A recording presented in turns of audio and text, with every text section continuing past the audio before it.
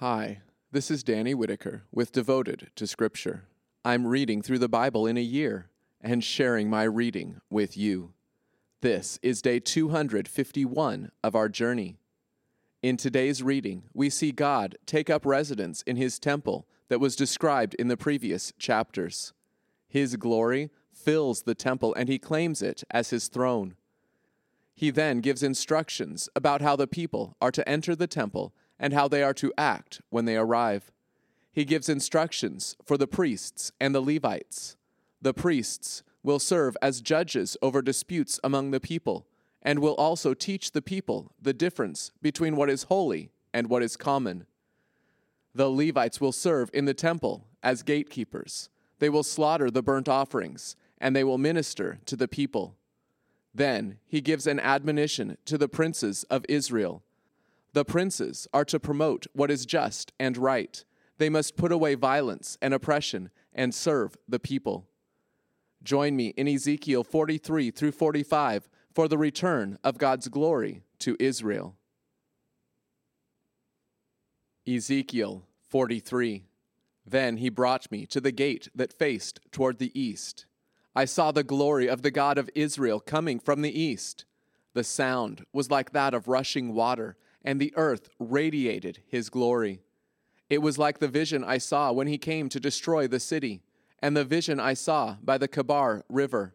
I threw myself face down. The glory of the Lord came into the temple by way of the gate that faces east.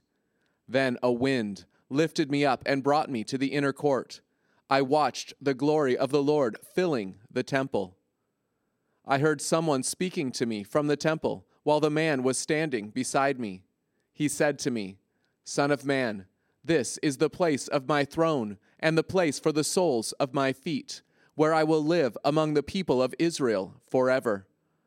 The house of Israel will no longer profane my holy name, neither they nor their kings, by their spiritual prostitution or by the pillars of their kings set up when they die. When they placed their threshold by my threshold, and their doorpost by my doorpost, with only the wall between me and them, they profaned my holy name by the abominable deeds they committed. So I consumed them in my anger. Now they must put away their spiritual prostitution and the pillars of their kings far from me, and then I will live among them forever. As for you, Son of man, describe the temple to the house of Israel, so that they will be ashamed of their sins and measure the pattern. When they are ashamed of all that they have done, make known to them the design of the temple, its pattern, its exits and entrances, and its whole design, all its statutes, its entire design and all its laws. Write it all down in their sight, so that they may observe its entire design and all its statutes and do them. This is the law of the temple. The entire area on top of the mountain, all around, will be most holy. Indeed, this is the law of the temple. And these are the measurements of the altar. Its base is 1 3/4 feet high and 1 3/4 feet wide, and its border 9 inches on its edge. This is to be the height of the altar. From the base of the ground to the lower ledge is 3 1/2 feet, and the width 1 3/4 feet. And from the smaller ledge to the larger ledge, 7 feet, and the width 1 3/4 feet, and the altar hearth 7 feet, and from the altar hearth 4 horns projecting upward. Now the altar hearth is a perfect square, 21 feet long and 21 feet wide.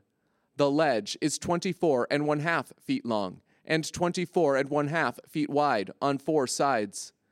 The border around it is 10 1/2 inches, and its surrounding base 1 3/4 feet. Its steps face east. Then he said to me, "Son of man, this is what the sovereign Lord says. These are the statutes of the altar. On the day it is built, to offer up burnt offerings on it, and to sprinkle blood on it. You will give a young bull for a sin offering to the Levitical priests, who are descended from Zadok, who approach me to minister to me, declares the sovereign Lord. You will take some of its blood and place it on the 4 corners of the altar, on the 4 corners of the ledge, and on the border all around. You will purify it and make atonement for it. You will also take the bull for the sin offering, and it will be burned in the appointed place in the temple, outside the sanctuary. On the second day, you will offer a male goat without blemish for a sin offering. They will purify the altar just as they purified it with the bull. When you have finished purifying it, you will offer an unblemished young bull and an unblemished ram from the flock. You will present them before the Lord, and the priests will scatter salt on them and offer them up as a burnt offering to the Lord. For 7 days you will provide every day a goat for a sin offering, a young bull and a ram from the flock, both without blemish, will be provided. For 7 days they will make atonement for the altar and cleanse it, so they will consecrate it. When the prescribed period is over, on the 8th day and thereafter, the priests will offer up on the altar your burnt offerings and your peace offerings. I will accept you, declares the sovereign Lord. Ezekiel 44. Then he brought me back by way of the outer gate of the sanctuary, which faces east, but it was shut. The Lord said to me, "This gate will be shut, it will not be opened, and no one will enter by it. For the Lord, the God of Israel, has entered by it, therefore it will remain shut. Only the prince may sit in it to eat a sacrificial meal before the Lord. He will enter by way of the porch of the gate, and will go out by the same way." Then he brought me by way of the north gate to the front of the temple. As I watched, I noticed the glory of the Lord filling the Lord's temple, and I threw myself face down. The Lord said to me, "Son of man, pay attention. Watch closely and listen carefully to everything I tell you concerning all the statutes of the Lord's house and all its laws. Pay attention to the entrances to the temple with all the exits of the sanctuary. Say to the rebellious, to the house of Israel, this is what the sovereign Lord says. Enough of all your abominable practices, O house of Israel. When you bring foreigners, those uncircumcised in heart and in flesh, into my sanctuary, you desecrate it, even my house. When you offer my food, the fat and the blood, you have broken my covenant by all your abominable practices. You have not kept charge of my holy things, but you have assigned foreigners to keep charge of my sanctuary for you. This is what the sovereign Lord says. No foreigner who is uncircumcised in heart and flesh among all the foreigners who are among the people of Israel will enter into my sanctuary. But the Levites who went far from me, straying off from me after their idols when Israel went astray, will be responsible for their sin. Yet they will be ministers in my sanctuary, having oversight at the gates of the temple and serving the temple. They will slaughter the burnt offerings and the sacrifices for the people, and they will stand before them to minister to them, because they used to minister to them before their idols, and became a sinful obstacle to the house of Israel. Consequently, I have made a vow concerning them, declares the sovereign Lord, that they will be responsible for their sin. They will not come near me to serve me as priest, nor will they come near any of my holy things, the things which are most sacred. They will bear the shame of the abominable deeds they have committed. Yet I will appoint them to keep charge of the temple, all of its service, and all that will be done in it. But the Levitical priests, the descendants of Zadok, who kept the charge of my sanctuary when the people of Israel went astray from me, will approach me to minister to me. They will stand before me to offer me the fat and the blood, declares the sovereign Lord. They will enter my sanctuary and approach my table to minister to me. They will keep my charge. When they enter the gates of the inner court, they must wear linen garments. They must not have any wool on them when they minister in the inner gates of the court and in the temple. Linen turbans will be on their heads, and linen undergarments will be around their waists. They must not bind themselves with anything that causes sweat. When they go out to the outer court to the people, they must remove the garments they were ministering in and place them in the holy chambers. They must put on other garments so that they will not transmit holiness to the people with their garments. They must not shave their heads, nor let their hair grow long. They must only trim their heads. No priest may drink wine when he enters the inner court. They must not marry a widow or a divorcee, but they may marry a virgin from the house of Israel, or a widow who is a priest's widow. Moreover, they will teach my people the difference between the holy and the common, and show them how to distinguish between the ceremonially unclean and the clean. In a controversy, they will act as judges. They will judge according to my ordinances. They will keep my laws and my statutes regarding all my appointed festivals, and will observe my Sabbaths. They must not come near a dead person, or they will be defiled. However, for father, mother, son, daughter, brother, or unmarried sister, they may defile themselves. After a priest has become ceremonially clean, they must count off a period of 7 days for him. On the day he enters the sanctuary into the inner court to serve in the sanctuary, he must offer his sin offering, declares the sovereign Lord. This will be their inheritance. I am their inheritance, and you must give them no property in Israel. I am their property. They may eat the grain offering, the sin offering, and the guilt offering, and every devoted thing in Israel will be theirs. The first of all the firstfruits and all the contributions of any kind will be for the priests. You will also give to the priest the first portion of your dough, so that a blessing may rest on your house. The priests will not eat any bird or animal that has died a natural death or was torn to pieces by a wild animal. Ezekiel 45. When you allot the land as an inheritance, you will offer an allotment to the Lord, a holy portion from the land. The length will be 8¼ miles, and the width 3 1/3 miles. This entire area will be holy.